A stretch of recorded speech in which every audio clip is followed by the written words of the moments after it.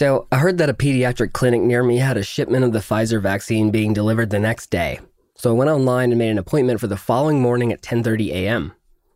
The instructions said to walk in exactly on time, not early or late. I arrived 15 minutes early and listened to a podcast while I waited. At 10:30 a.m., I got out of my car and walked up to the door. A woman opened the door and escorted me into a room where a physician was seated in front of a computer. The doctor asked for my name and looked it up on the computer while the nurse prepared the shot.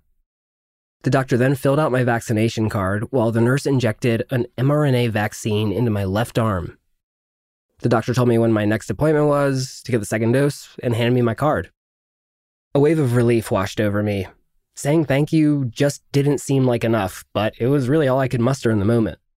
I was escorted to the waiting area where I sat for 15 minutes to make sure I didn't have an adverse reaction, and then I went home. I felt no after effects. My arm was barely even sore from the needle. 3 weeks later was exactly the same, but this time I did feel after effects.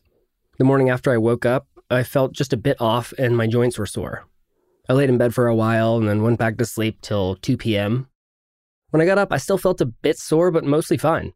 And that was the extent of the effects I experienced from the second dose. There's a lot of disinformation going around about the vaccines, so I'm going to address that in this episode. My name is Lowell Berlanti, and this is Prodigy.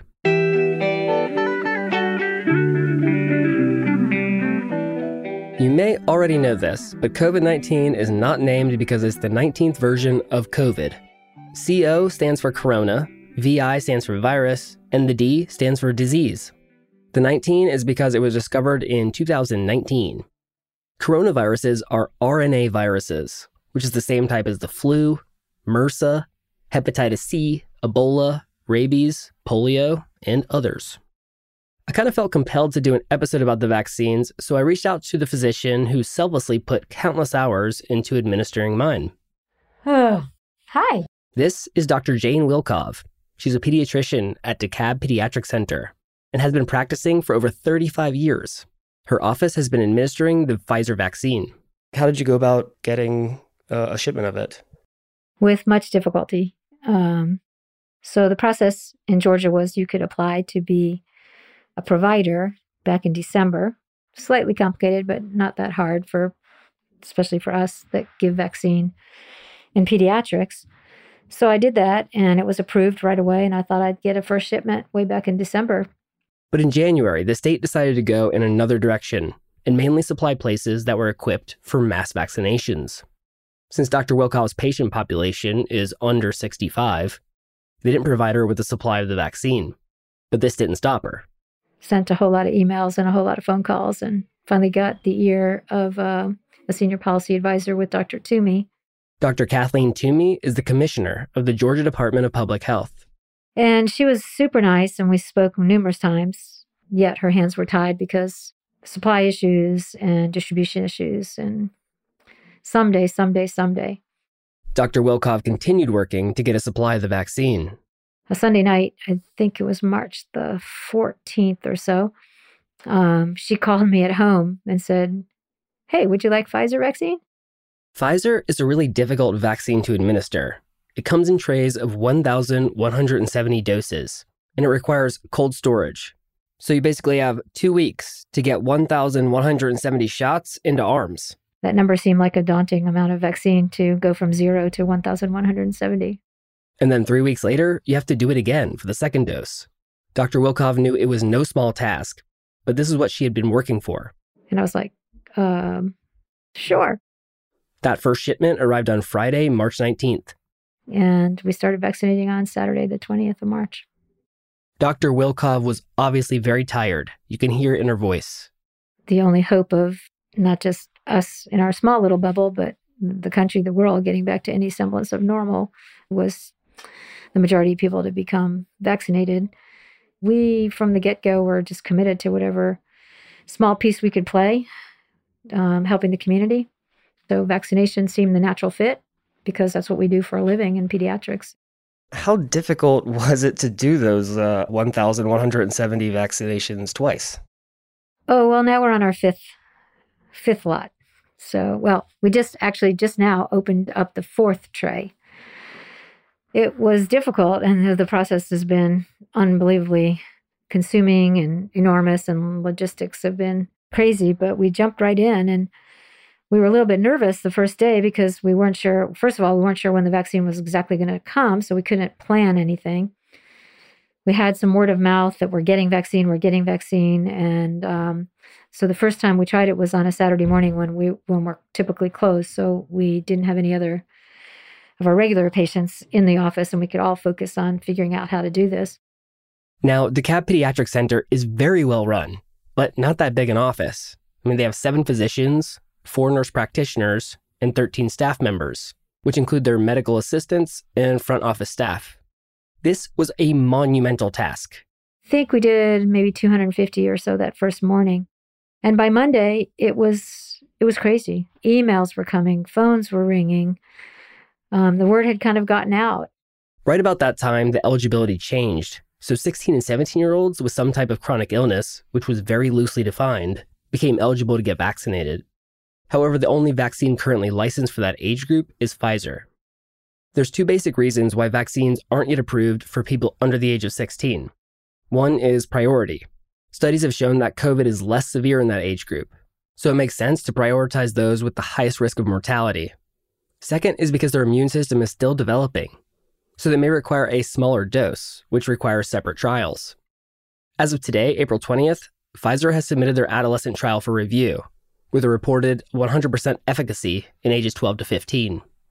Moderna and Johnson & Johnson both have trials underway.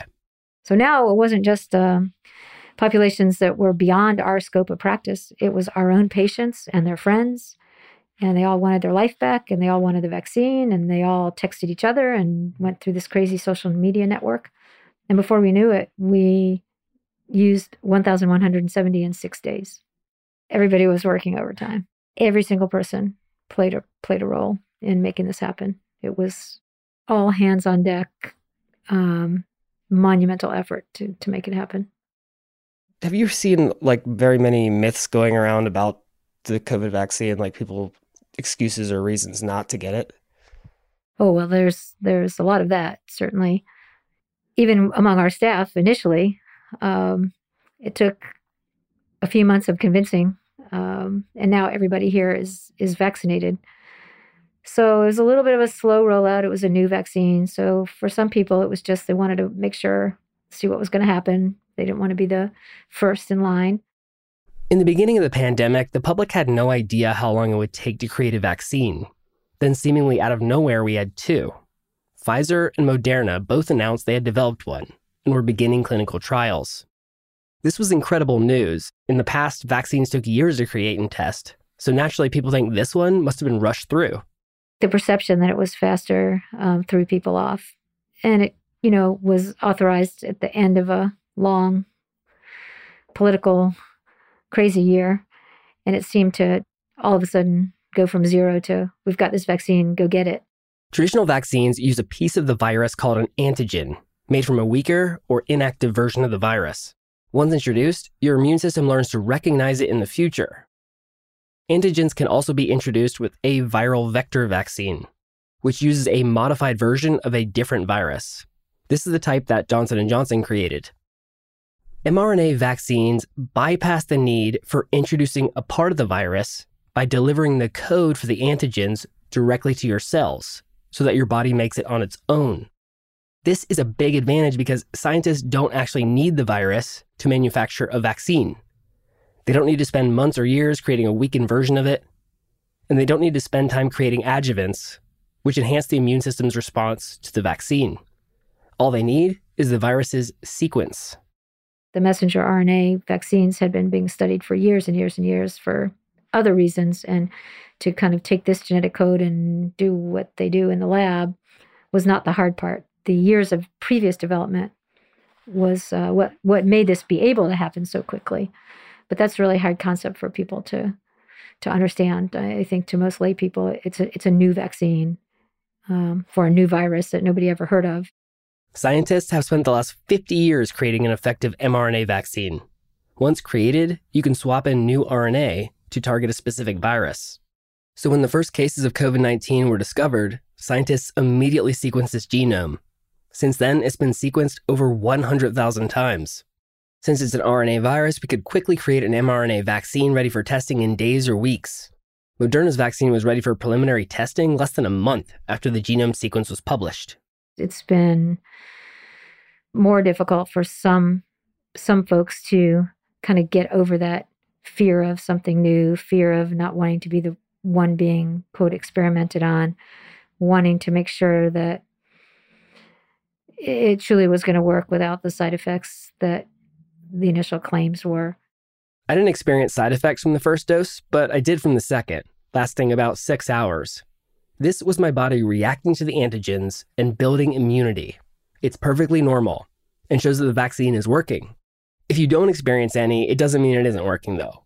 Some people just react differently. That was being balanced, though, by fear of COVID. So it was a yin and yang, and a lot of people really struggled with that early on. The interesting thing that was in pediatrics, that hasn't been the case at all. These 16 and 17-year-olds are chomping at the bit to get in here and get vaccinated. And we're hoping very soon it's going to be authorized for the 12 to 15-year age group. And we have people calling every day already wanting to be on a waiting list for a vaccine that's not even approved yet for that age group. They're so anxious to get their kids vaccinated. The mRNA vaccine was decades in the making and is perfectly safe. In fact, human trials are already underway using mRNA vaccines to target other diseases and even some forms of cancer. I think for the hesitant people, it's more the one-on-one relationships. We and peers probably have been the best thing for hesitant people. And what I mean by that is one person in the family gets the vaccine and the other 4 hesitant people are, watching, waiting. Shoo, they did okay. Okay, now I'll get the vaccine. And then if they can get it in a doctor's office where they can ask their questions and there's a little bit more privacy, and some people are just anxious about vaccines in general, never mind this vaccine. They faint, they get dizzy, they don't want to sit in the chair in the middle of CVS drugstore. I think we've been able to overcome a lot of that by using the model that we literally created 4 weeks ago and have just run with. Getting the vaccine was such a huge relief, and I'm incredibly grateful that Dr. Wilkov and her team put so much time and energy into administering it. We've heard cheering out in the observation area or outside. A lot of people wait outside after high-fiving, fist bumping. Huge relief. Huge relief. As one teenager told us, I'm getting my life back. And that's really stuck with us, and it's kept us going when we're actually exhausted doing this. It's been overwhelming to give this many vaccines in such a short period of time. The behind the scenes dynamics of making this happen are just, it probably seems so seamless on the outside, but gosh, there's a lot of work that goes behind the scenes to make this happen. The payoff for us is seeing how happy everybody is. And we've moved so many people through. I don't even think there's been a 5-minute wait. We got this down to a science, and with every single staff member on board, every person who was scared, who gets it, we've had celebrations. We've helped people celebrate that were so nervous, talk them through, listen to their fears. It's been very rewarding. Even though vaccines are now available to everyone over the age of 16, the fight still isn't over. We'll need booster shots, and we don't exactly know when. The reason for that is the vaccine is new, so we have to see when it begins wearing off in the trial group. Since the beginning of the pandemic, I was never really concerned about my own death. I rarely get sick and have some of the invulnerability feeling that goes along with relative youth. My concern was always about spreading the virus and being indirectly responsible for someone's death. The problem with people refusing the vaccine is not that they might die. I mean, that would suck, but ultimately it's a risk they're choosing to take. The real problem with people not getting vaccinated is mutation. Vaccines are effective because they are built to teach the immune system how to recognize a very specific protein. The longer a virus is being actively transmitted, the more likely it is to mutate.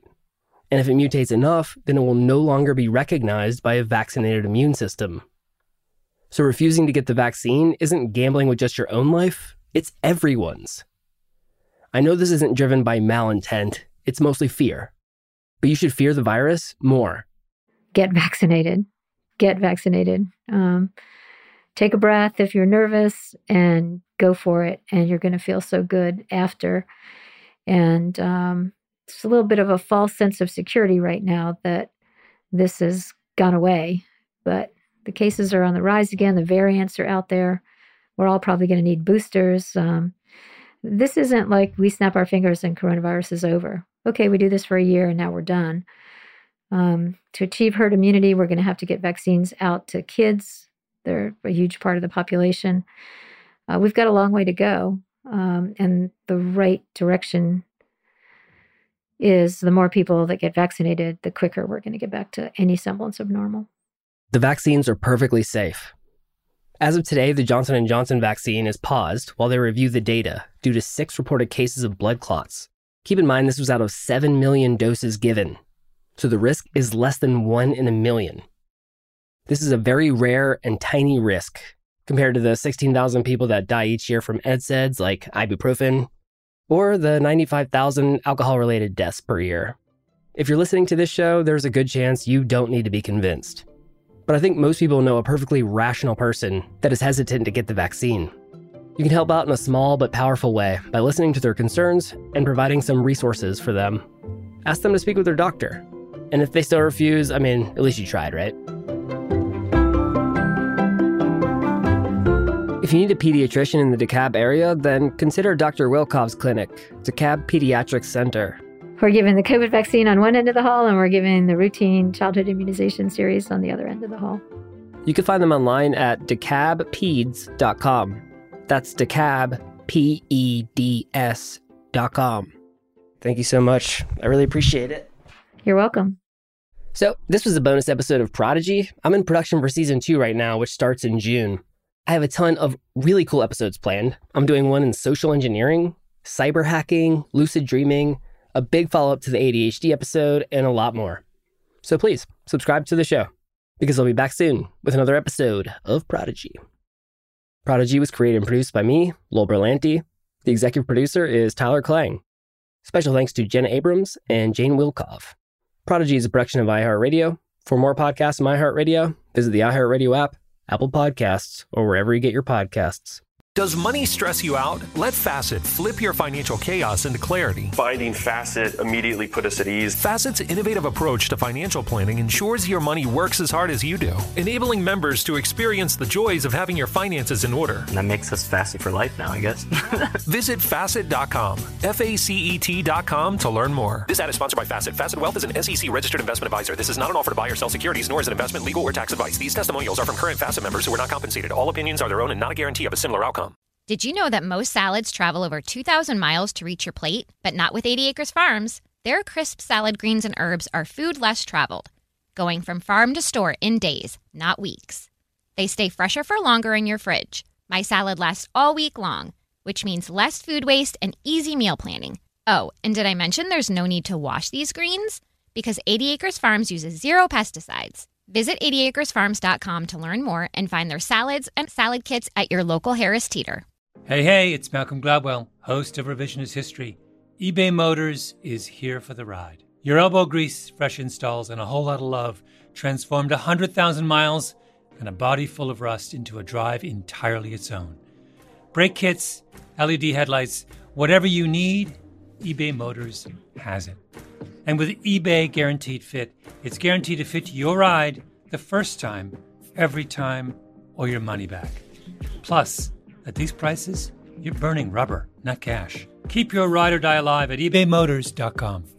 Eligible items only. Exclusions apply.